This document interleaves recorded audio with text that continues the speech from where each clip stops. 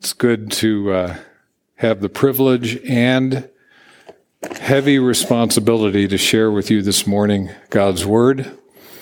I want to start off by saying I don't think that I will be sharing anything with you this morning that you don't already know. As long as you have been in the Lord for a little while, I don't think you're going to hear anything new from me this morning.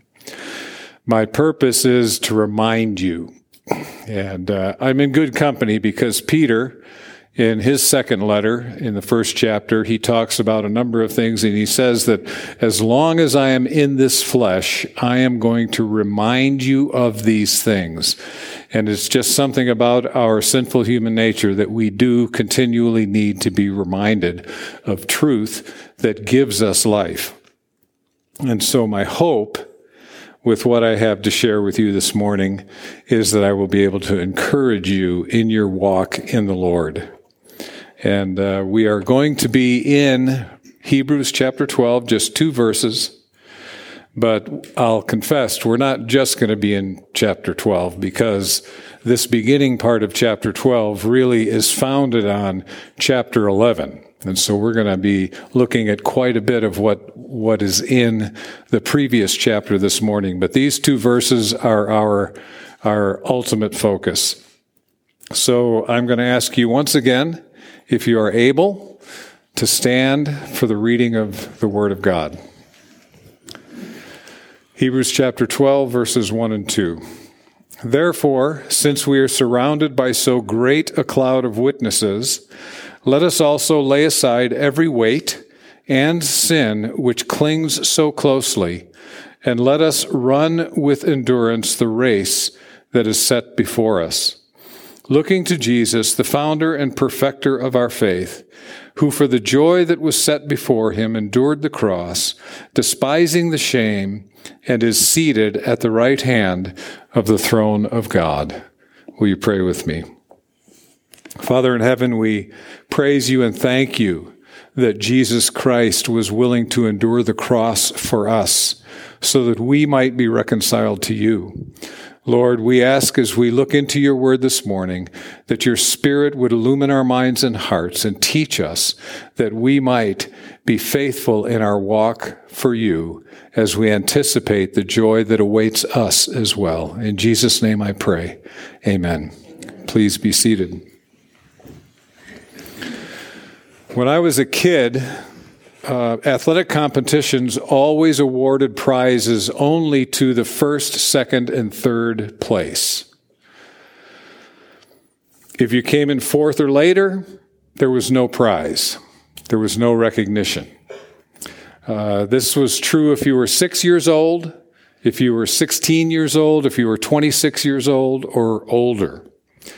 Somewhere along the line, someone got the idea that it's bad, especially for kids, to be considered a loser if they participate, and if and when they participate in any kind of athletic competition. So by the time my grandkids started playing sports, they started handing out prizes just for participating.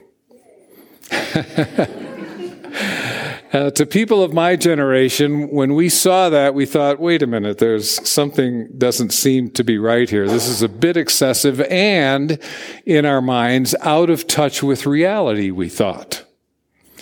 One of the things that I had to learn, and I had to learn it a lot as a young kid, was how to be a good loser. Because I lost a lot. One comedian took that even a little bit further. He joked about the reality that even the silver medalist is just the number one loser. Well, in our text today, the author of Hebrews uses the athletic metaphor of a race to describe the believer's challenge in this life to pursue to the end the faith that we profess in Jesus Christ. Paul uses the same metaphor, admonishing us to run the race to win. Obviously, the kind of race that both the writer of Hebrews and Paul are talking about, they're not talking about a sprint, they're not talking about even a medium distance run or a relay, but they're talking about a marathon, running a marathon. And what is encouraging is that in this marathon of the life of faith, all who participate and endure will receive the prize, unlike earthly athletic competition where there is only one winner. So I guess those people who want to give all the kids, trophies for participating, maybe they're a little bit closer to the truth than we thought. So as we walk through this text today, I want to consider 4 necessities for running the race to the end. Each of these 4 begins with the letter P, so I hope that it will be easier for you to remember what we are going to be looking at this morning. So 4 necessities, and they all begin with the letter P. The first necessity is participants. The second necessity is prize. The third necessity is perseverance. And the fourth necessity is perfecter. Okay? So are you with me? Participants, prize, perseverance, and perfecter. Obviously, you can't have a race without participants. And the writer of Hebrews has been establishing the argument throughout this long letter that a person becomes a participant in this race by repenting and believing in Jesus Christ for the forgiveness of his or her sins, and then remaining and continuing in that faith. And in chapter 11, as I mentioned earlier, he clearly depicts for us what true faith in Christ is by describing the faith of men and women recorded in the Old Testament, beginning with Abel, one of the sons of Adam and Eve, the first human beings, and down to Samuel and King David and the prophets, and then he even ends with many unnamed people who continued in their faith and belonged to God through faith. Now, those people in the Old Testament did not fully understand or fully know the person who their faith pointed to. As Peter tells us in 1 Peter chapter 1, he talks about the prophets looking intently, trying to figure out what they were even prophesying. But they believed God's promise to provide the remedy for the breach in mankind's relationship with him because of our rebellion. And they held on to that faith to the end of their lives, even though many of them suffered greatly for that faith. And so these are the ones that the writer is referring to here in chapter 12 as this great cloud of witnesses that surrounds us. The picture being painted here is that those who have already finished the race are seated in the stands, and they are now cheering us on in their race. Now, is that literal? Most commentators don't think so. And maybe they're right, but I'm not 100% convinced.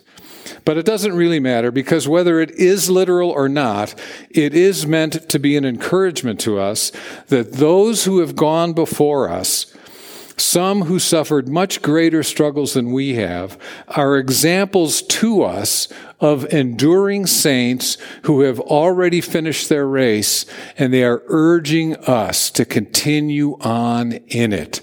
They're telling us it is worth it. Don't give up. So let's see what the writer says about how these men and women demonstrated genuine faith.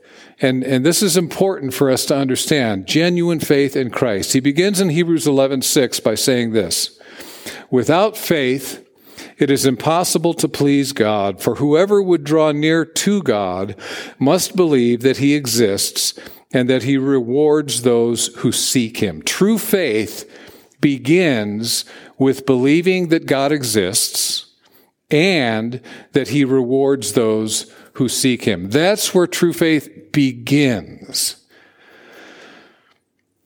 But it goes beyond that.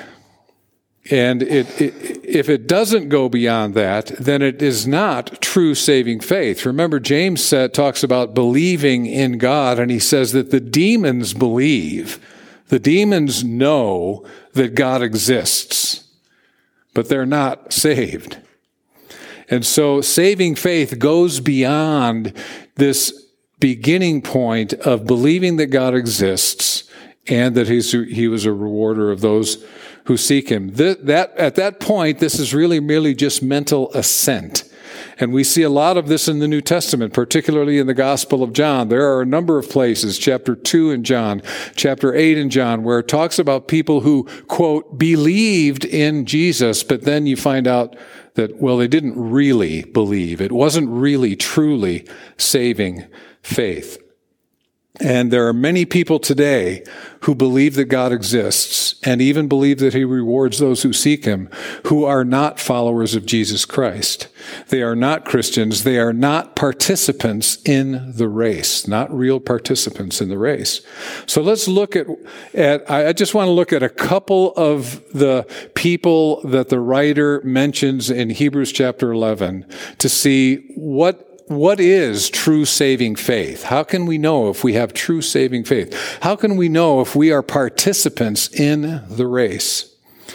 And I want to begin with Abraham. Verse 8 of Hebrews 11 says this, "By faith Abraham obeyed when he was called to go out to a place that he was to receive as an inheritance, and he went out not even knowing where he was going." And then verses 17 through 19, again it talks about Abraham's faith. "By faith Abraham, when he was tested, offered up Isaac. And he who had received the promises was in the act of offering up his only son, of whom it was said, 'Through Isaac shall your offspring be named.' He considered that God was able even to raise him from the dead, from which, figuratively speaking, he did receive him back." True faith, saving faith, obeys God. Even when what God commands us to do is difficult or does not even make sense. It is obedience from a heart that trusts that God knows and will do what is best for us within his redemptive plan. So that is a way that we can understand if we have true saving faith. True saving faith obeys God. Also, the writer of Hebrews talks about Moses. Verses 24 through 26, three of my favorite verses in the entire New Testament. "By faith, Moses, when he was grown up, refused to be called the son of Pharaoh's daughter, choosing rather," now listen to this, and I know you've heard it if you've been in the Bible long, but it's a powerful statement of what true faith is. "Choosing rather to be mistreated with the people of God than to enjoy the fleeting pleasures of sin.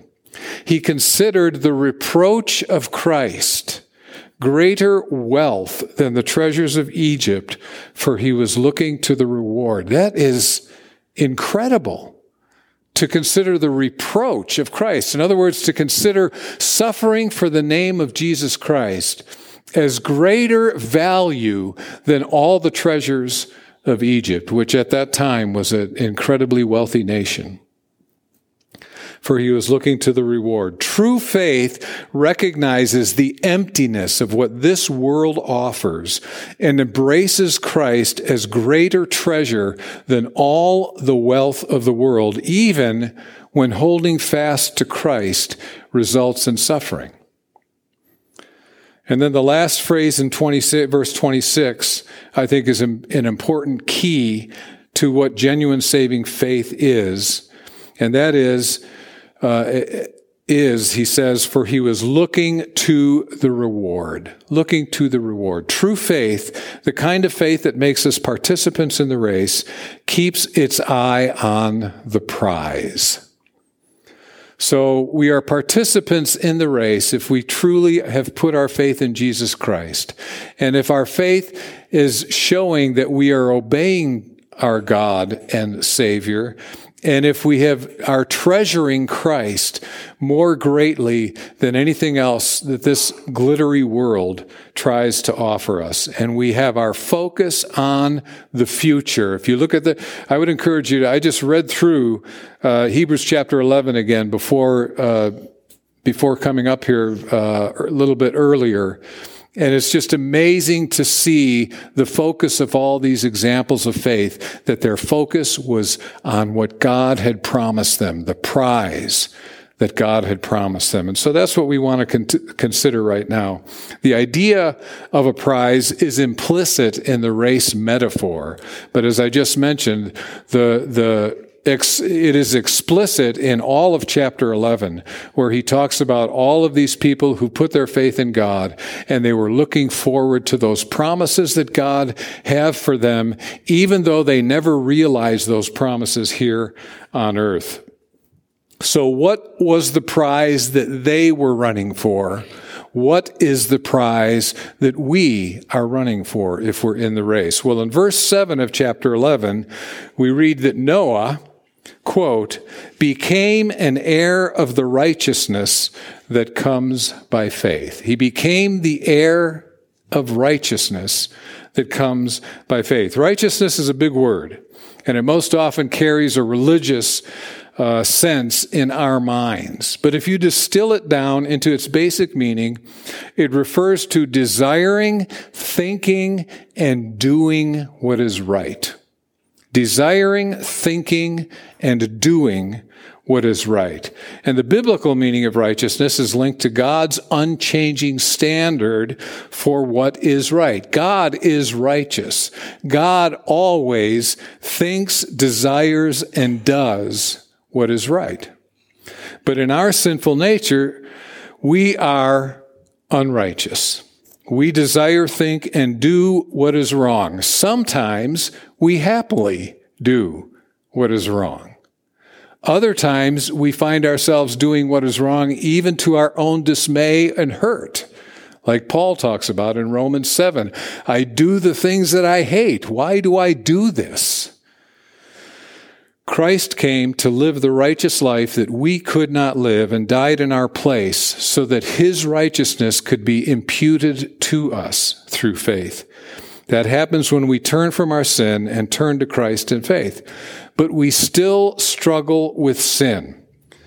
We still struggle with sin while we're running this race on the earth. I think of Michael Card's song, Joy in the Journey, and the phrase that he has in there, he describes Christians as those who belong to eternity, stranded in time, and weary of struggling with sin. Weary of struggling with sin. I don't know about you, but I'm tired of struggling with sin. And what the prize is here painted for us by talking about Noah with his inheritance of the righteousness which is by faith. The prize that we are going to receive is that we will finally be fully righteous. Everything that we think, that we desire, and that we do will be right. Can you imagine that? I mean, can you really imagine that? Can you imagine never having to repent or confess your sin to God ever again? Can you imagine never having to ask someone for forgiveness because you have wronged them? Can you imagine never entertaining a wrong desire or thought, never doing anything wrong, or never failing to do something that's right? Can you imagine living like that? I can't, but I can't wait. I want that. That is the prize. That is the first aspect of the prize of what we are running for. We finally will be fully righteous through faith in Jesus Christ because his righteousness will be fully in us. But that's not all. Just like those commercials on TV, that's not all. In verses 9 through 10 of chapter 11, we read that Abraham, Isaac, and Jacob, and I'm kind of editing the verses here, were heirs of the promise for the city that has foundations, whose designer and builder is God. And then in verses 14 and 16, it says that they were seeking a homeland, a better country, that is, a heavenly one. Jesus' fourth beatitude says, "Blessed are those who hunger and thirst after righteousness, for they will be satisfied. But we recognize in this life, during this journey that we are on in this broken world, that if we hunger and thirst for righteousness, we know that our full satisfaction will not come in this world. It will, we are going to continue, as I said, to struggle with sin. But the prize at the finish line is not simply my own perfect righteousness, but a place where the community of those made righteous in Christ will live together in the presence of God who redeemed them. That's the prize. It is the new heaven and the new earth. It is the new Jerusalem, the city where God himself will live among us. As Peter says now, we are strangers and aliens on this earth, but we have a homeland that awaits us when we finish the race, and we're looking for that homeland. The third way the prize is described in Hebrews 11 is in verse 35, where he says this, that we will rise again to a better life. We will rise again to a better life. Paul, at the end of his life, in 1 Timothy chapter 4, he talked about himself, and he said, I have finished the race. I have kept the faith. For Paul and all who have gone before us, finishing the race meant that they had held fast to their faith until their death. And unless Christ returns before I die, that is what it will mean for me. That is what it will mean for you. We hold on to our faith until we cross over into the presence of the one who saved us.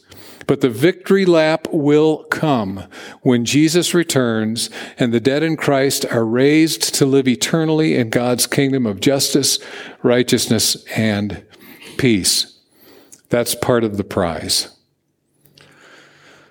So we looked at the beginning of the race. Who are participants? How do you join the race? How do you get into the race? It's through faith in Jesus Christ. It's not through anything that you do. It's through faith in Jesus Christ. And we've looked at the end of the race. What's the prize that we're running this race for? So now we want to look at what the writer of Hebrews tells us. How can we run this race? How can we persevere in this race that we are participating in, and how can we receive that prize? Well, that brings us to the third necessity, and that is perseverance. Perseverance. The writer of Hebrews uses the word endurance. Therefore, since we are surrounded by so great a cloud of witnesses, let us also lay aside every weight and sin which clings so closely, and let us run with endurance the race that is set before us. Have any of you ever participated in any kind of running? Some, yes. When I was a freshman in high school, I was 6'3", I think, and I think I weighed about 140 pounds. And I was this tall, lanky kid with these long legs. And I went out for track. And the coach thought I would make a good long-distance runner because of my long legs. Well, I hung in there for a little while, but I was not willing to discipline myself to build up the stamina that I needed to endure in those races. I just couldn't do it. But I want to persevere in the race that I'm in now.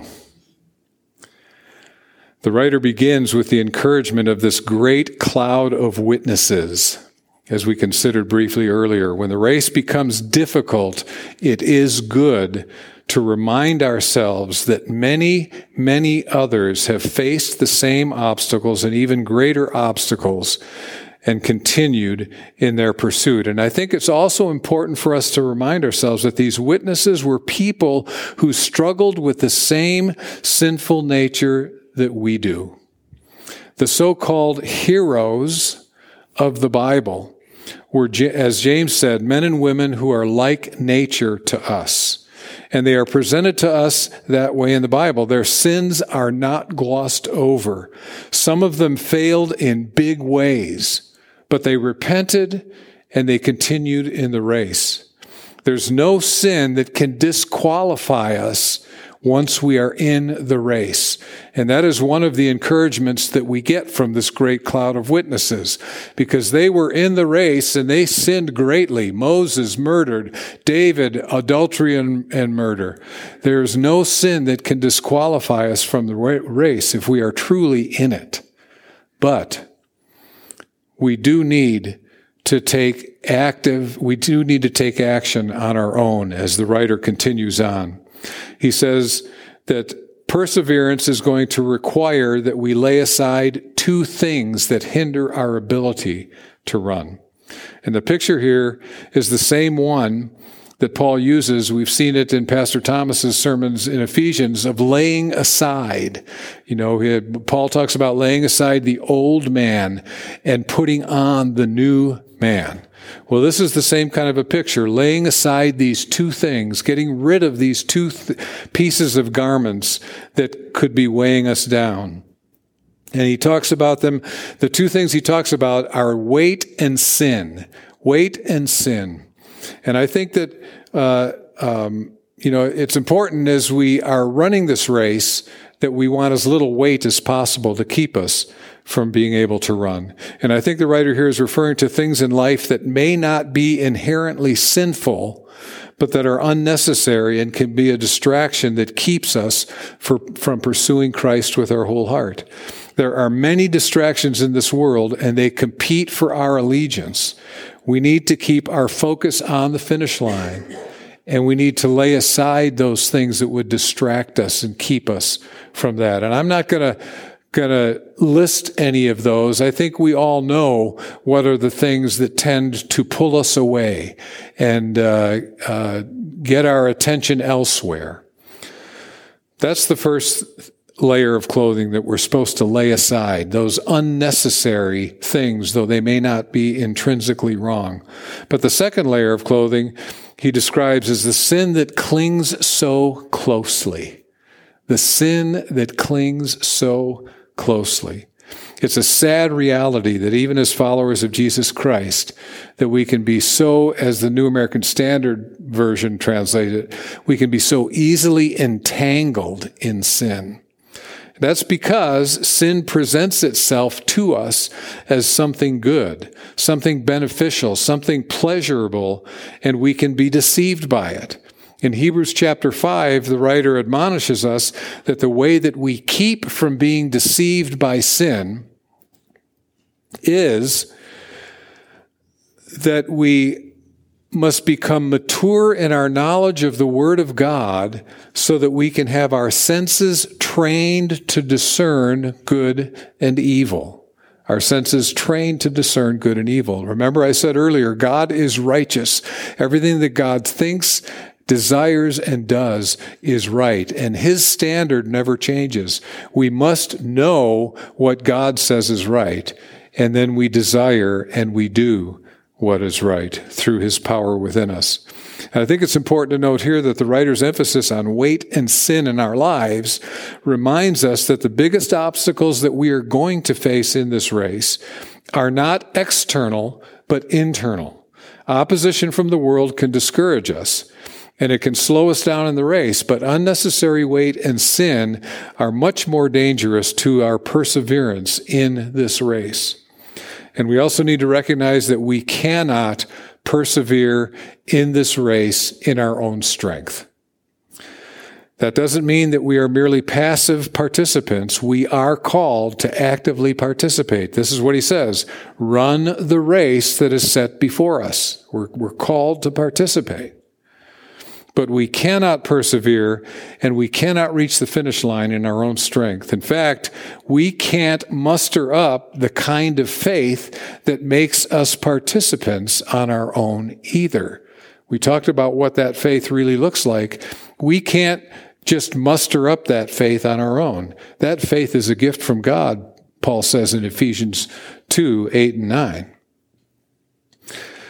But we want to look at this fourth necessity now. We've looked at the participants, we've looked at the prize, we've looked at perseverance. How do we persevere? Well, that brings us to the perfecter of faith. the perfecter of faith. 12:2, I'm going to read that again. Looking to Jesus, the founder and perfecter of our faith, who for the joy that was set before him endured the cross, despising the shame, and is seated at the right hand of the throne of God. The writer here tells us that we need to be looking to Jesus, and he calls him the founder and perfecter of faith. The word translated founder is used only 4 times in the New Testament, and all 4 times it refers to Jesus. But the other 3 times it's translated as prince twice by Peter. When Peter preaches about Jesus Christ in the book of Acts, he calls him the prince, once the prince of life, and the second time the prince. And then it's also translated as captain, the captain of our salvation. So really the word founder, I think, would be better translated as leader.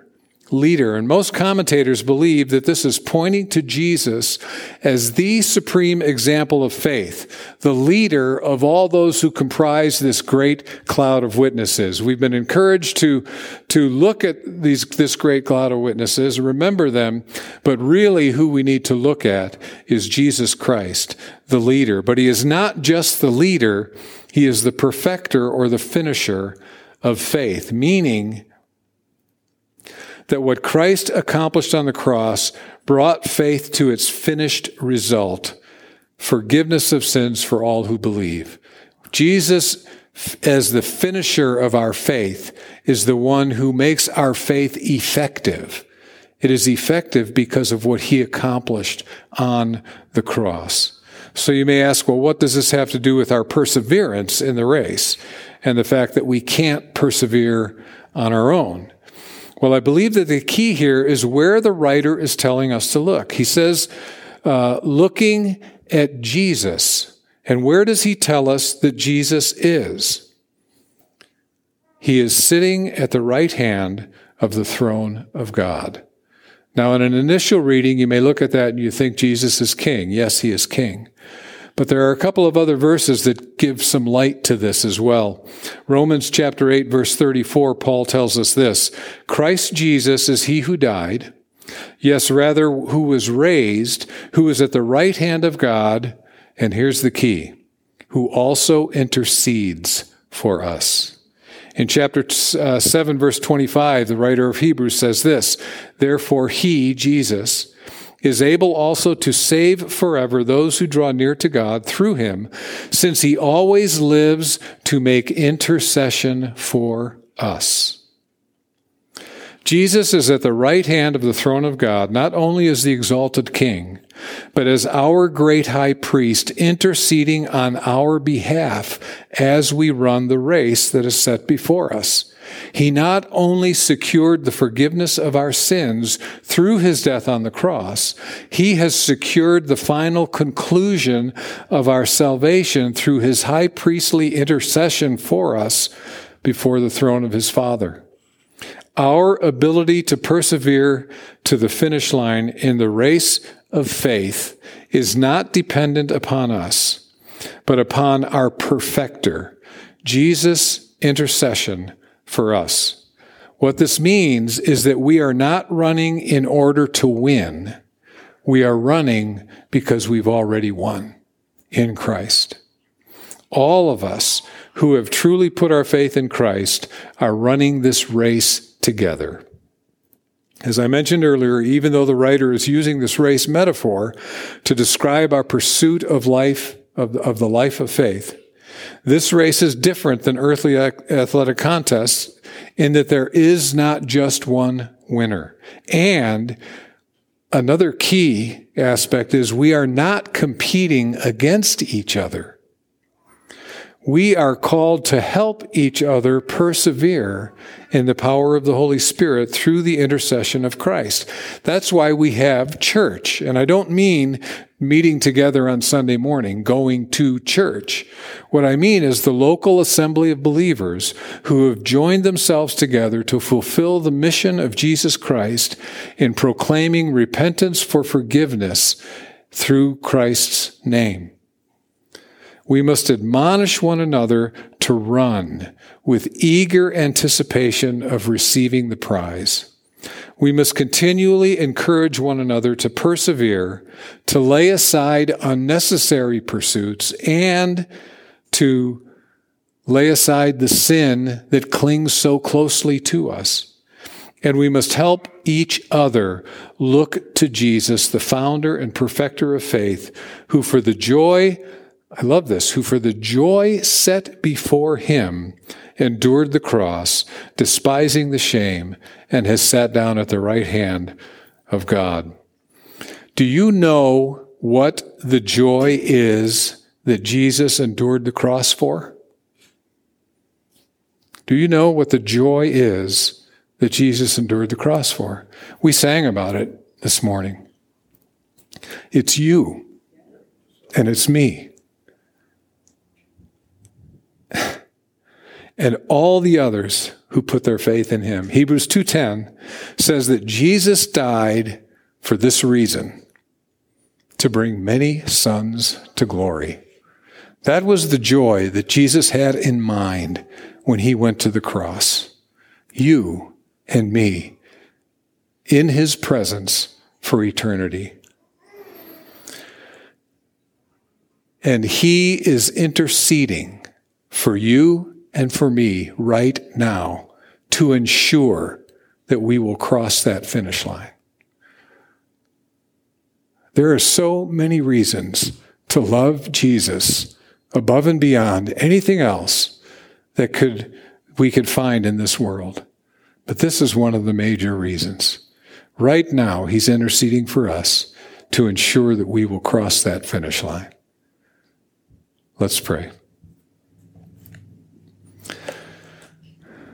Lord, we are continually amazed by your grace. We know that in and of ourselves, we would never be able to run this race to the end. And yet you will not let us fall. You will not let us fail because you love us. And you are looking forward to that day as we are, when we will all be together. And sin will no longer be a factor in our lives. We will no longer do or say or think or desire anything that would bring dishonor to you. Everything that we do, say, and desire will please you. And we long for that day, Lord. We look forward to it, and we anticipate it with great joy ourselves. May we run this race, laying aside all of those unnecessary weights and laying aside the sin and looking to you in faith and hope for your glory. In Jesus' name we pray. Amen.